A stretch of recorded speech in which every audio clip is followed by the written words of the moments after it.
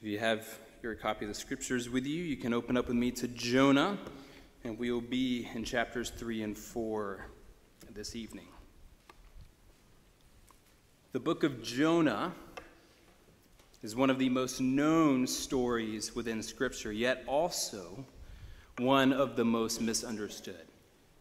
As I noted several weeks back as we walked through the first two chapters of Jonah, there's much more to this narrative than merely a prophet, a fish, and a city. There is something deeply Christological, something Christ-revealing at play in what Jonah is experiencing, and it's helpful to remind ourselves at the outset tonight why that is the case. The writer of this book is not merely communicating a historical saga, though he is certainly doing that, but he is also communicating something much deeper that is being revealed through this story. And that is evidently true because the human writer is not the only writer, right? In, through, and behind the words of the man who wrote this book is the handiwork of God himself, right? The divine writer, so to speak. And it is God who, as we know from our Lord's own words on the Emmaus Road, that he is breathing out the words of this prophet in order to make known to us the riches and the glories of his divine Son. So as we saw a couple weeks ago, Jonah is being used as a figure for both the nation of Israel as well as the true Israel, the true Son of God, the Christ, whom that nation was pointing to. Right? So as Jonah flees from God's commands, he's enacting the covenant rebellion of the nation of Israel from the commands that God had given to them. Thus, as Jonah is judged by the Lord and banished into the heart of the fish, so too Israel will soon be exiled, banished into the chaotic waters of Assyria and Babylon, where they will reside until the fullness of their exile is complete, here symbolized in Jonah by 3 days. And thus, as Jonah will be spit out, resurrected, so to speak, out of the waters of death, so Israel will one day experience that same resurrection. But as I just noted, right, this, you could say, enacted parable, this living illustration of Israel's own life with God, is ultimately intended to be a narrative of Christ.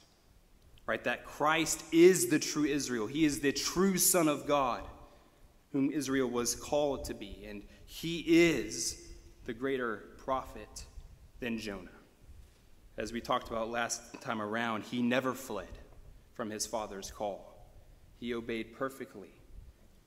And yet, even though he obeyed perfectly, he experienced our death in our stead, as was his will. And like Jonah, our Lord dwelt in the depths of the earth for 3 days before rising from that death in order to ensure that prophesied resurrection for all who are his by faith. And it is this living illustration that will continue in the second half of this book. We will both continue to see the rebellion of both the Jonah and Israel, as well as the good promise of a better prophet, right? One whom we can fully trust to speak true and life-giving words to our souls. So let's make that our aim, to behold the prophet tonight, beloved. Right, so let's read chapters 3 and 4. The word of the Lord came to Jonah a second time. Get up, go to the great city of Nineveh, and preach the message that I tell you. So Jonah got up and went to Nineveh according to the Lord's command. Now, Nineveh is an extremely great city, a 3 days' walk. And Jonah set out on the first day of his walk in the city and proclaimed, in 40 days Nineveh will be demolished. Then the people of Nineveh believed God. They proclaimed a fast, and they dressed in sackcloth, from the greatest of them to the least. And when word reached the king of Nineveh, He got up from his throne, he took off his royal robe, he put on sackcloth and sat in ashes. And then he issued a decree in Nineveh. By order of the king and his nobles, no person or animal, herd or flock, is to taste anything at all. They must not eat or drink water. Furthermore, both people and animals must be covered in sackcloth, and everyone must call out earnestly to God. Each must turn from his evil ways and from his wrongdoing. Who knows? God may turn and relent. He may turn from his burning anger so that we will not perish. And God saw their actions, that they had turned from their evil ways, and so God relented from the disaster he had threatened them with, and he did not do it. But Jonah was greatly displeased, and he became furious. He prayed to the Lord, "Please, Lord, isn't this what I thought while I was still in my own country? Because that's why I fled to Tarshish in the first place. I knew that you are a gracious and compassionate God, slow to anger, abounding in faithful love, and one who relents from sending disaster. And now, Lord, take my life from me, for it is better for me to die than to live." The Lord asked, "Is it right for you to be angry?" Now Jonah left the city and found a place east of it. He made himself a shelter there and sat in its shade to see what would happen to the city. And the Lord appointed a plant, and it grew over Jonah to provide shade for his head to rescue him from his trouble. And Jonah was greatly pleased with this plant. And when dawn came the next day, God appointed a worm that attacked the plant, and it withered. As the sun was rising, God appointed a scorching east wind. The sun beat down on Jonah's head so much that he almost fainted, and he wanted to die. And he said, "It is better for me to die than to live." And so God asked Jonah, "Is it right for you to be angry about the plant?" "Yes, it is right," he replied. "I am angry enough to die." So the Lord said, "You cared about a plant, which you did not labor over and did not grow. It appeared in a night and perished in a night. But may I not care about the great city of Nineveh, which has more than 120,000 people who cannot distinguish between their right and their left, as well as many animals?" Let's pray. Father in heaven, we're grateful for your word, and I pray that you would show us much of Christ in it this evening, that you would conform us to his image. Lord, that we would walk from this place, Lord, treasuring Jesus, Lord, and loving our neighbors in this room well. And I pray all of this in him. Amen. The first thing we see in chapter 3 is an unplanned success. One of the great ironies of the story is that Jonah is one of the most successful prophets in all of the Bible, even though he overtly does not want to be. After being vomited by the fish upon dry land, Yahweh comes to Jonah again with the same command as he did at the beginning, saying, "Get up, go to the great city of Nineveh and preach the message that I tell you." This time, however, rather than fleeing, Jonah walks to Nineveh, though it will soon be shown that this walk is not necessarily a joyful one. When Jonah arrives, he proclaims only destruction upon the city, right, saying, "In 40 days Nineveh will be demolished." And at this point in the story, you can imagine that Jonah is probably quite happy. Right? He's proclaiming the justice of God upon a people who have threatened his nation for so long. He wants fire to consume them. But to Jonah's great sorrow, however, the people do not respond as Jonah presumed they would. And instead of kicking them out or worse, they repent. And they believe Yahweh's words to them. They fast, they dress in sackcloth, from the street beggar to the social elite. And when this message is presented even to the king, he took off his robes and he repents before Yahweh, going as far as to decree that no person or animal was to eat or drink in his kingdom, that the people of Nineveh must turn from their evil ways, saying, "Who knows? Maybe Yahweh will relent of this destruction and spare them."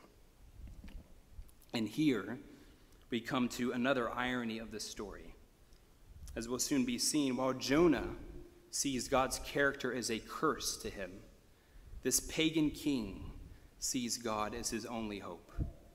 While the prophet has lost track of God's goodness and mercy towards all kinds of people, the Assyrian king is relishing in that beautiful reality. And so as the king decrees, so Yahweh answers. He relents of his destruction, showing a great mercy upon a vastly undeserving people. Now this chapter, as we kind of think about it, is the easier of the two before us tonight. But what we're given here in chapter 3 is a radiant picture of God's compassionate love for an outright idolatrous and evil people. And as we sit and we reflect upon this mass conversion in Nineveh, we're to see really much of ourselves. Right? While we've not spent our days plundering neighboring nations and enslaving them, as Assyria had, in Adam, our hearts were just as far from God as those in Nineveh. And even now, right, as those of us who are in Christ, our flesh often runs back to those idols, those sins that cling so closely. But the message of this text is that God, rich in mercy and compassion, has sent us a prophet. Right? But not one like this text. Right? He sent us one that is far greater than the man that we're reading about in this narrative. Right? Our true prophet, our greater Jonah, the Christ. Right? He never fled. He never voiced displeasure with the Father. He never lost control. He never spoke in sinful rage. Rather, Jesus, right, for the joy set before him. Right, hear that. Jonah's not joyful.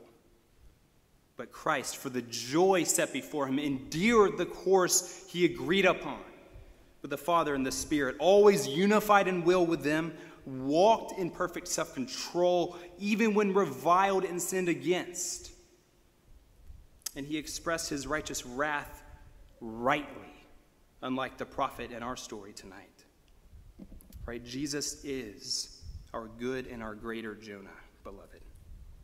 Right? As we read of Jonah walking through the city, right, we're to reflect upon Christ, who walked through the earth, doing what Jonah and Israel could not do, who was what they could never be, in order that he might bring resurrection to sinful and idolatrous rebels like you and I. Right? We have a good prophet, brothers and sisters. Right? One whom we can rest in and rejoice in, one whom only speaks good and true words to our souls. Right? Hear that. We have all sorts of prophets around us today proclaiming all sorts of godless things, things that are hurtful to us. And yet, in Christ, right, we know that he only speaks what is good, what is true, what is beautiful for us in his word. So if you are united to this prophet, beloved, you, like this city of Nineveh, will not face the justice of God in his wrath. Right? And that's not because God has suddenly, he did not suddenly change his mind about you. Right? When you believed, he didn't suddenly calm down after a streak of rage. Rather, the justice of God is satisfied towards you because our greater Jonah, Jesus, has satisfied that justice through his own sacrifice. Right? If we think about even going back to chapter 1, just as the sacrifice of Jonah into the sea of death brought life to repentant sailors, so too the sacrifice of our greater Jonah upon a cursed tree and into the depths of the earth brings life to lifeless souls, to all who, like here in Nineveh, repent and believe. We don't merely see a prophet in this chapter, we see a king. As the ruler of Nineveh rises from his throne, he sheds his royal robes and he falls into a state of humility. Right? He, though a king, sheds his royal robes in order to stoop down like a servant. Right? Does that sound like a king that we know?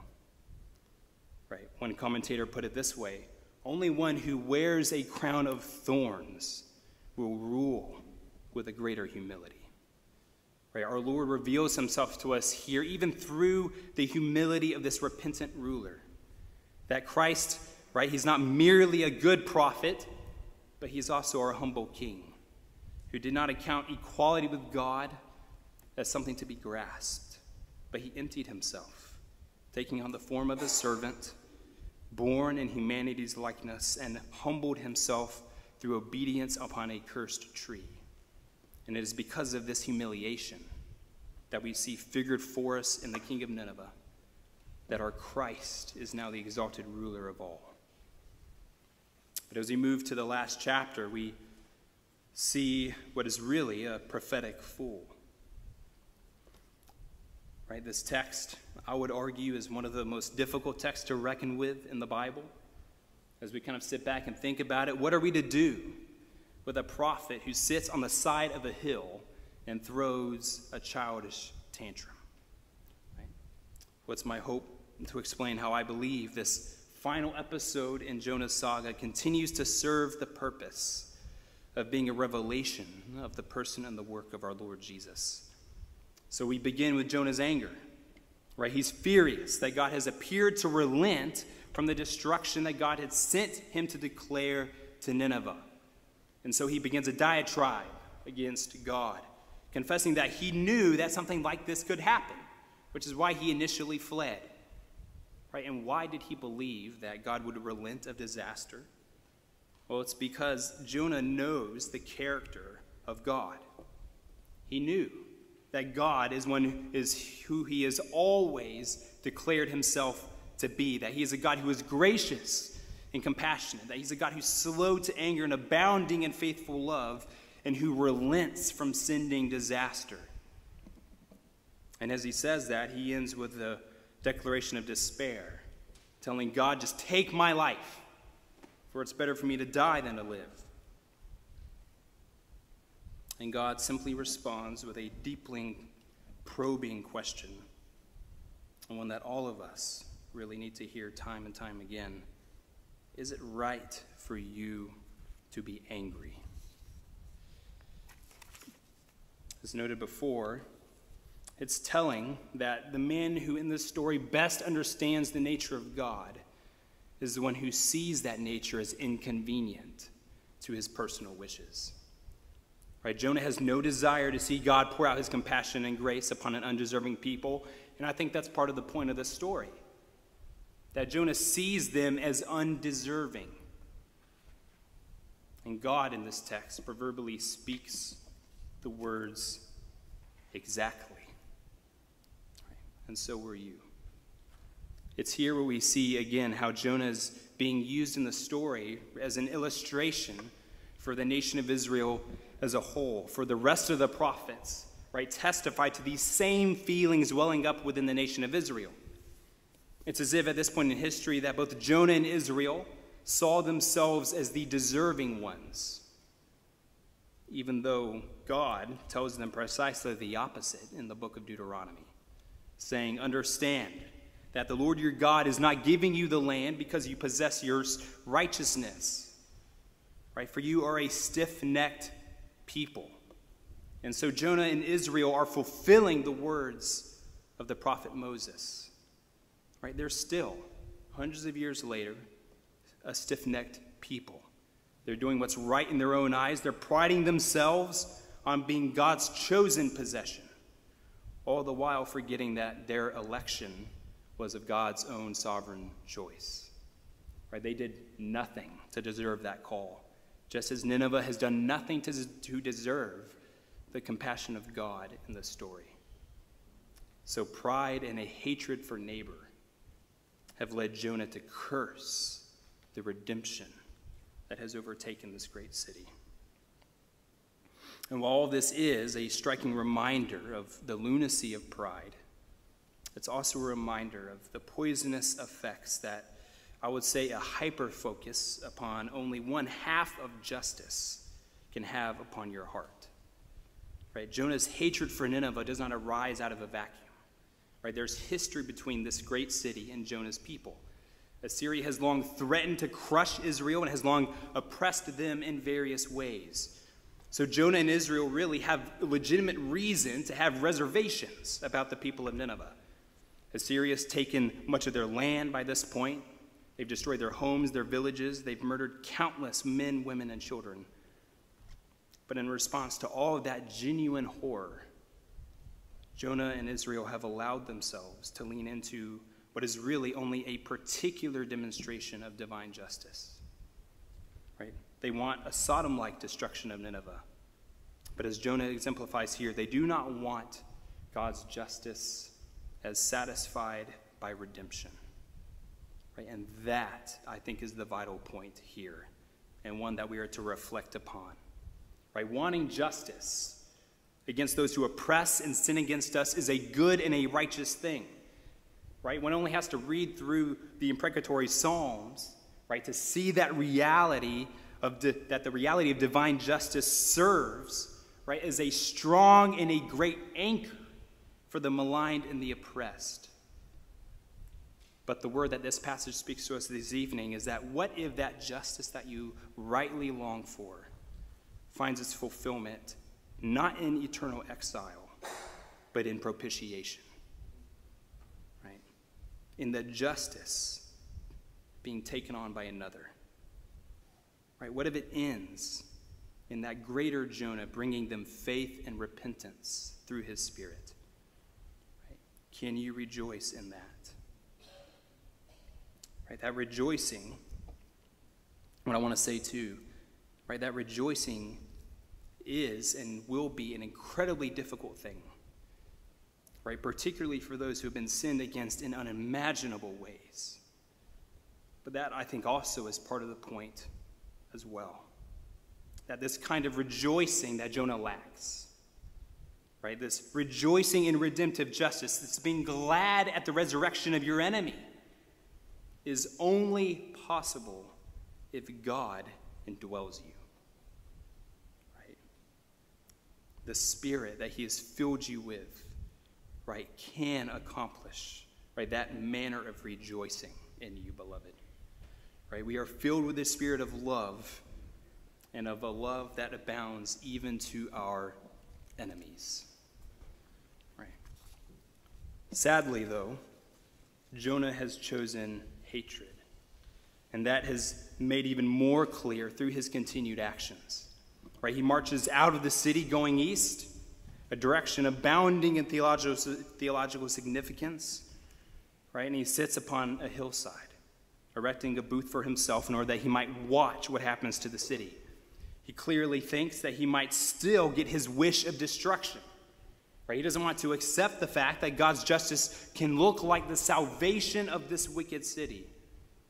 And so, in the words of Job's wife, he'd rather curse God and die. Right? Yet, even in these childish antics, God sends mercy upon the prophet. Right? A gourd, right, which is some manner of a vine-like plant, is appointed by God to temporarily save Jonah from the desert heat, much like God appointed the fish to save Jonah from the chaos of the sea. But this plant only lasts a day before God appoints a worm to destroy the plant, leaving it to wither, leaving Jonah shadeless from another appointed coming eastern wind. And it's at this point where Jonah yet again repeats his mantra throughout this chapter that he would rather die than to live. So God comes to Jonah again with the same question that he posed before, saying, "Is it right for you to be angry?" This time, however, Jonah responds, "Yes, it is right. I'm angry enough to die." And tragically, these are the final words of Job in this book. And their shocking reverberations should not be lost upon us. But God leaves the final word here.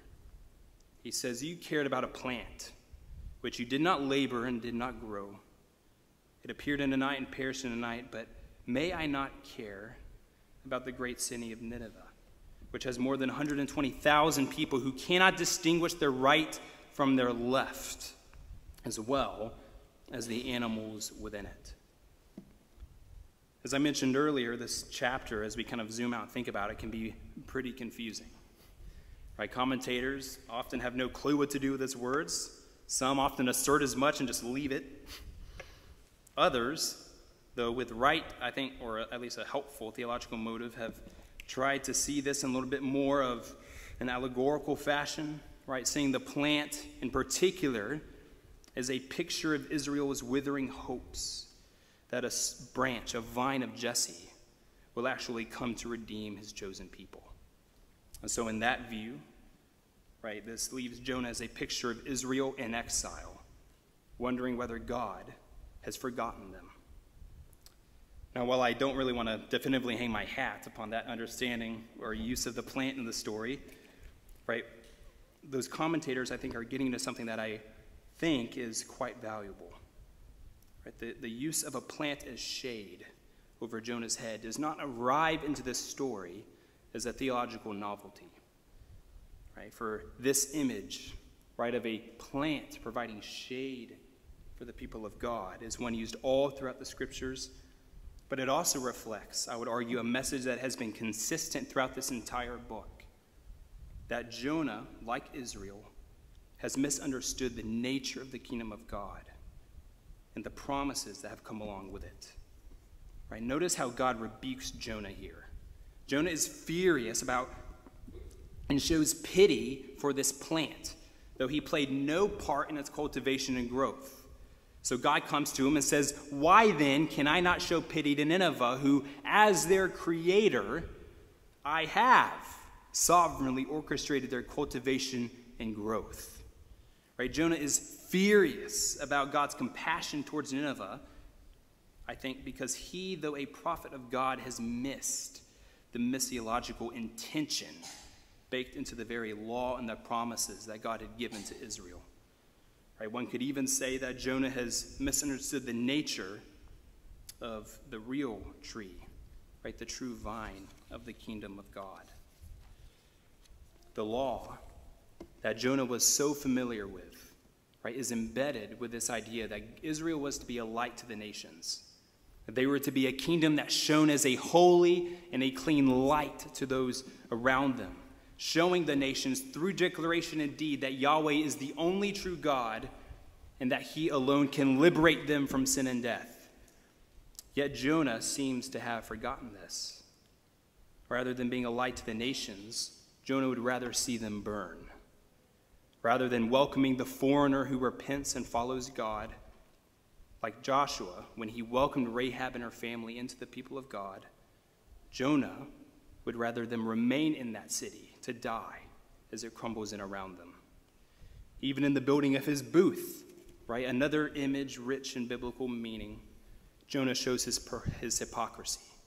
If we think about back to Deuteronomy, during the Feast of Booths, God commands Israel to welcome the sojourner and the foreigner into their shelters, conveying and symbolizing the promise of a harvest of all kinds of people into the kingdom of God. And sadly, Jonah is imbibing the opposite of this biblical and theological call to gospel hospitality. Right? This whole book is a story of death and resurrection.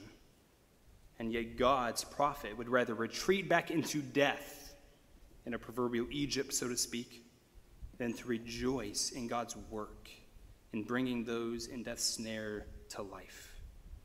So the prophet at the end of this book has really become the wilderness generation of Numbers, cursing God and wishing to run back to another land. But where does the plant come in? Like I mentioned, right, trees, plants, vines are all common occurrence in the Bible, and the prophets particularly, they have a very special meaning. Isaiah speaks of a branch or a vine of the Lord in Isaiah 4 that will grow to become a beautiful and a glorious tree, providing shade from the heat for all those who have been cleansed of their filth. Right, this branch, this vine, is then later used in the book of Isaiah to talk about the Messiah and his righteous people, that Christ and his kingdom people are the planting of God, his seed strewn throughout the earth. And as we've heard even in our study in 1 Corinthians, right? It is God alone who gives the growth of that tree. Similarly, right, it is in this promised anointed one of Isaiah, this Messiah, where the exiled people of God are to find shade and protection, as we can read about in Lamentations 4. And last but not least, in the book of Ezekiel, chapter 31, the prophet goes as far as to say that Assyria is a kind of tree that serves as protection for the nations beneath its shade. And these nations, I would argue, at this point in history, right, include the very people of God during exile. Right, that God will providentially use even pagan nations as shade, which will preserve the true stump of God's kingdom, which will eventually bring forth the true branch, our Lord Jesus. Right, and that is where I want to land this plant-filled plane, so to speak, in regards to Jonah. Jonah's temporal salvation from mere heat was bound up in the shade provided by this plant, hence his anger when that shade was gone. But what Jonah does not realize is his plant was appointed to him in the first place to be a parable to him from God. The pity that Jonah shows the plant is intended to serve as a rebuke in terms of Jonah's lack of pity for Nineveh. Jonah's hatred for Assyria, right, was fueled probably by the threat that Assyria posed to Israel. And yet, ironically, it is the very mercy and the pity of God towards nations like Assyria and Babylon during the exile, his pity towards them, that will actually serve as a physical preservation of Jonah's people.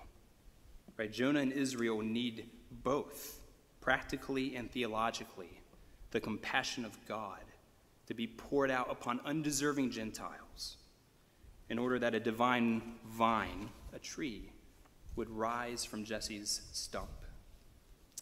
And Jonah has missed really a vast forest for a mere tree, and one that he has misunderstood at that.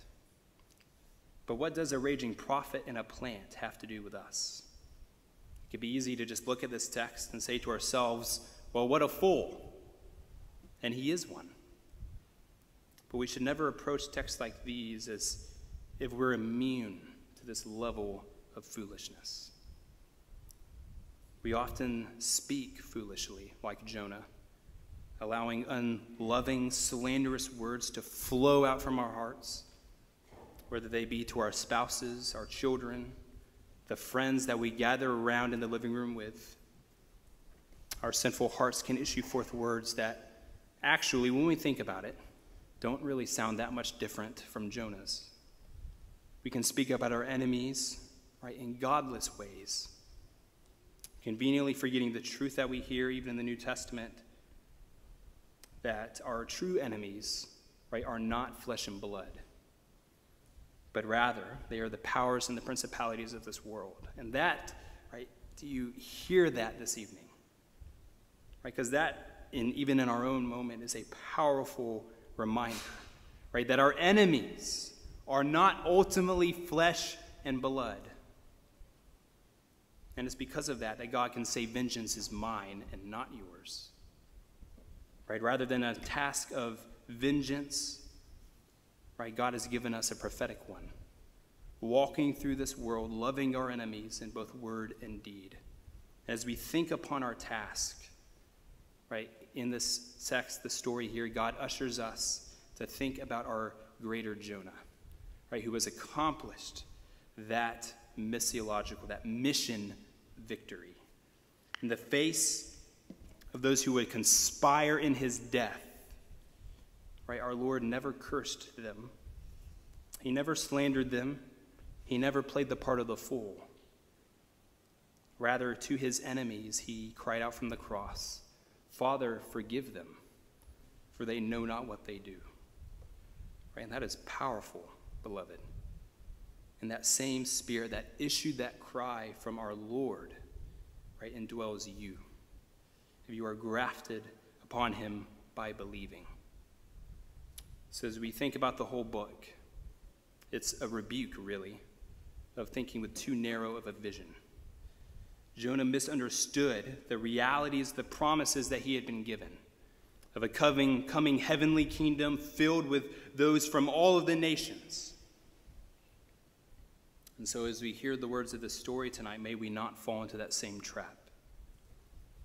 It can be quite easy in our own cultural moment that we would obsess about what's going on around us, right? Wanting nothing but the dissolution and the destruction of those we see as our enemies, whether they be political or otherwise. But God calls us here to dream bigger than temporal kingdoms and earthly comforts, right? Our God, our divine author, through the words of Jonah, ushers us to gaze upon an eschatological vision, right? One of a perfect prophet who obeyed the call of his Father, who sacrificed his life for undeserving sinners, throwing himself into the waters of death, so to speak, for 3 days in order that he would rise and ascend. And that ascended prophet has given us his very same Spirit and that very same task that he gave to Jonah, to walk the earth, proclaiming the mysteries of the triune God to an undeserving world. In the midst of all the uncertainty and all the cultural chaos around us, let us not lose sight of that vision. Let us pray. Father in heaven, I pray, Lord, that you would use your word. Lord, I trust that it will not return void, Lord, but that we would walk from this place, Lord, just more faithfully in light of our greater prophet Jonah, Lord, that greater Jonah, that we would grow in our love even for our enemies. Lord, even those who plot our destruction, Lord, may we abound in a divine, just unworldly love towards those who even have their faces set against us. And I pray that you would do it by your Spirit. And I pray all of these things in the name of our Lord Jesus. Amen.